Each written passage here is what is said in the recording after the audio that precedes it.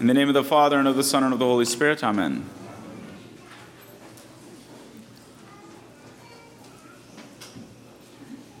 In a weird way, this parable reminds me of water. I'm sure you've all had this experience.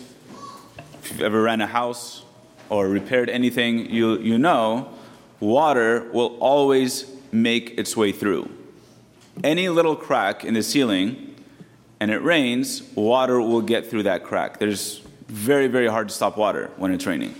Water is like that. It travels and it seeks a place, it seeks a hole, it seeks a crack that it can get through. And if there's any little thing, it gets through that crack, and then it makes that crack bigger and bigger until it starts pouring down if you don't take care of it right away. This is just the nature of water. I see the word of God like that, as it's described in the parable today. God and Jesus in the parable says, a sower went out to sow, and the way he describes it is the sower just kind of throws the seeds everywhere. And now later on we understand that the seed is the word of God, the word of the kingdom of God. The word of God, Jesus comes to bring it into the world, and the way that he does it is he just spreads it all over the place.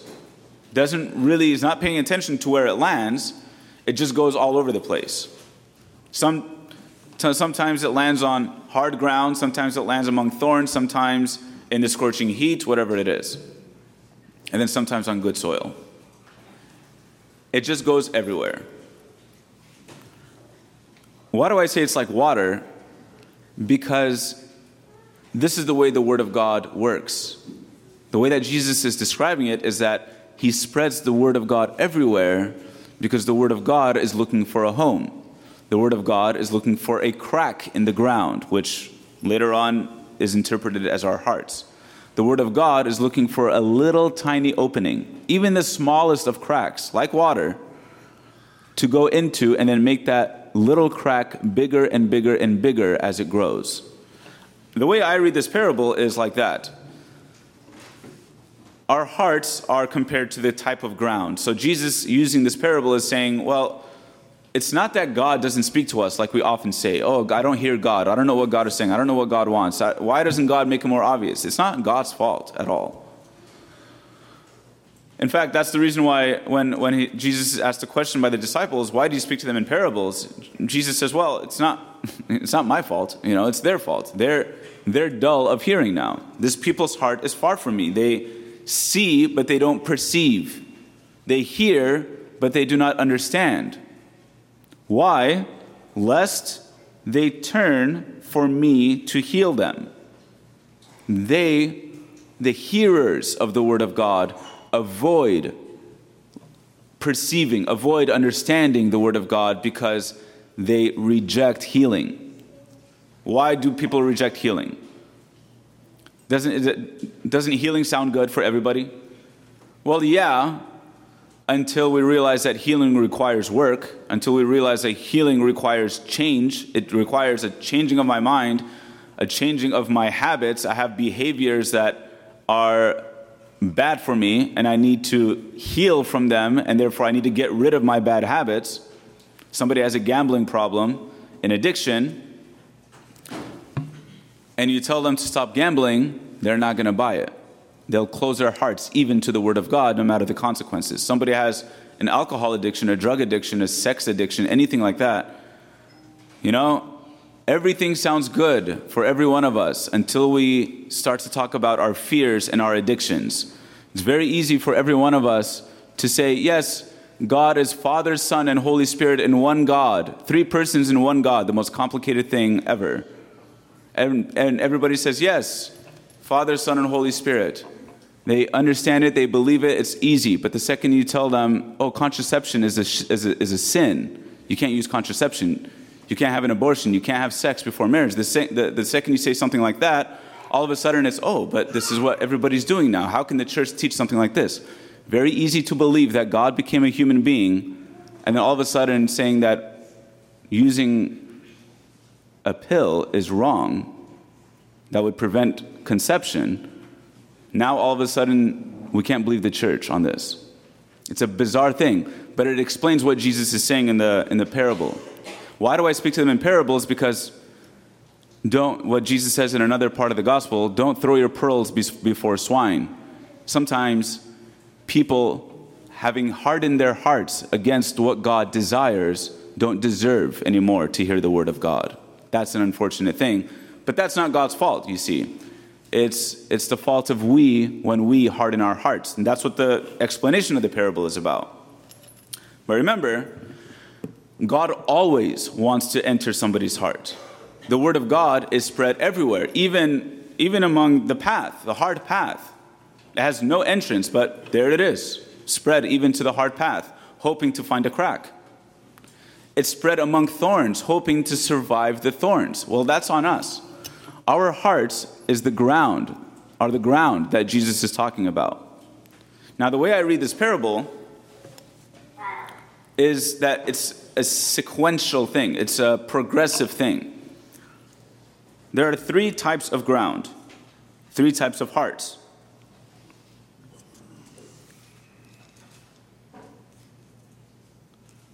The path, which presumably is think of like a concrete path, something like that doesn't have any soil. It's just a path.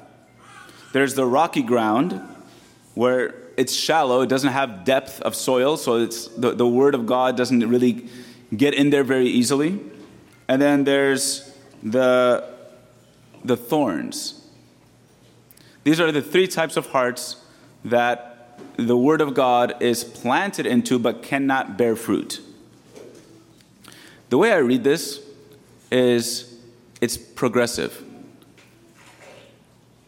Maybe our hearts start off like the people that Jesus is talking about that don't understand parables, that don't understand the mysteries of the kingdom, because our hearts are dull. Maybe we start off as the path. But the word of God is like water, you see, and it's going to find some entry somewhere. It's going to try desperately because God wants to speak with your heart. He wants to speak with every single one of us. He desires it. He died for it, in fact. So it's like water. It's going to find an entry. It's going to try. Only we can stop it from growing. Even if that ground, even if that heart is as hardened as asphalt, for example, even if that heart is extraordinarily hardened like concrete, the word of God will look for a little crack and it'll try to enter. Now, if we completely avoid it altogether, well, then the consequence is what Jesus says. The evil one comes and snatches it away immediately. That's very easy to do. But if there's a little crack, a little vulnerability, a little weakness on our part where we say, let me hear what God has to say, then the word of God, like water, will find that crack and enter into it. And then maybe it'll become more like rocky ground, where at least there was a crack, something got planted in there, and that's good, and it kind of springs up a little bit. That's better than a path. And the word of God is trying to get deeper and deeper, but we can stop that too. When we decide that we're just going to become shallow, that we're not going to meditate on what God says, on the word of God, on scripture, we're not going to pray when things get a little bit hard, when tribulation or persecution arises on account of the word, when things get difficult, and we're called by God to pray, to carry our crosses, to offer things up in love, to receive even bad things from people in the name of love for God's sake, when things get hard like that, and we decide just to give up altogether, that's the rocky ground where the sun comes up and scorches the seed. We can decide to do that. We can decide to stop listening to God when things get hard.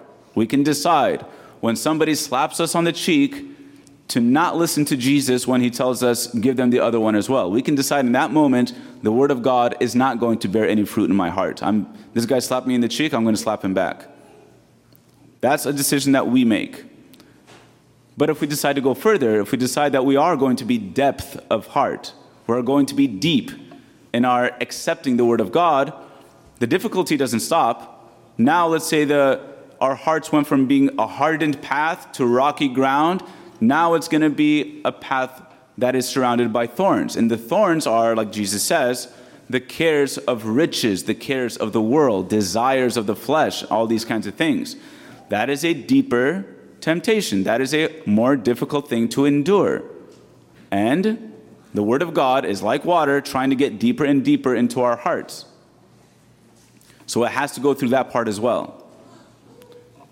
At that moment, when we have to decide, is it better to be embarrassed and listen to the Word of God, imitate Christ and the saints, be laughed at by people when we pray before a meal in public, when we don't participate in the activities that everybody else participates in, when we disagree with people and the way that they teach in the philosophy of the world in the name of our faith, and we were mocked because we believe certain things, because we act in certain ways, because we do certain things according to our faith. When we're mocked for it, do we endure, or do we say, I can't handle the embarrassment and the shame, and thus become truly an end in a path surrounded by thorns, where the cares of the world chokes the word? Or if we endure, now we have gone from hearts that are hardened to hearts that are rocky, to hearts surrounded by thorns, to then hearts that the Word of God has truly entered in and dwelt in and has begun to grow in and now bears fruit in. That's what the Word of God wants to do. It's spread everywhere, and it's trying to find a crack in any heart, and it's going to go deeper and deeper. And as it goes deeper, it becomes more difficult for you and I. It becomes more difficult for that heart to allow that water of the Word of God to really dwell in there, and then to begin to bear fruit. But once it does, and once it bears fruit, the heart is so softened, and it is so joyful, having received the Word of God, that it begins to bear fruit very easily and very freely and very fruitfully. The way to do this, brothers and sisters, is by actually taking the Word of God seriously. Oftentimes we say, God doesn't speak to us. God is quiet. He's silent. It's not really God that's silent, though. God has spoken, and God continues to speak. But do we listen? Do we read the Bible? Do we actually read the Word of God?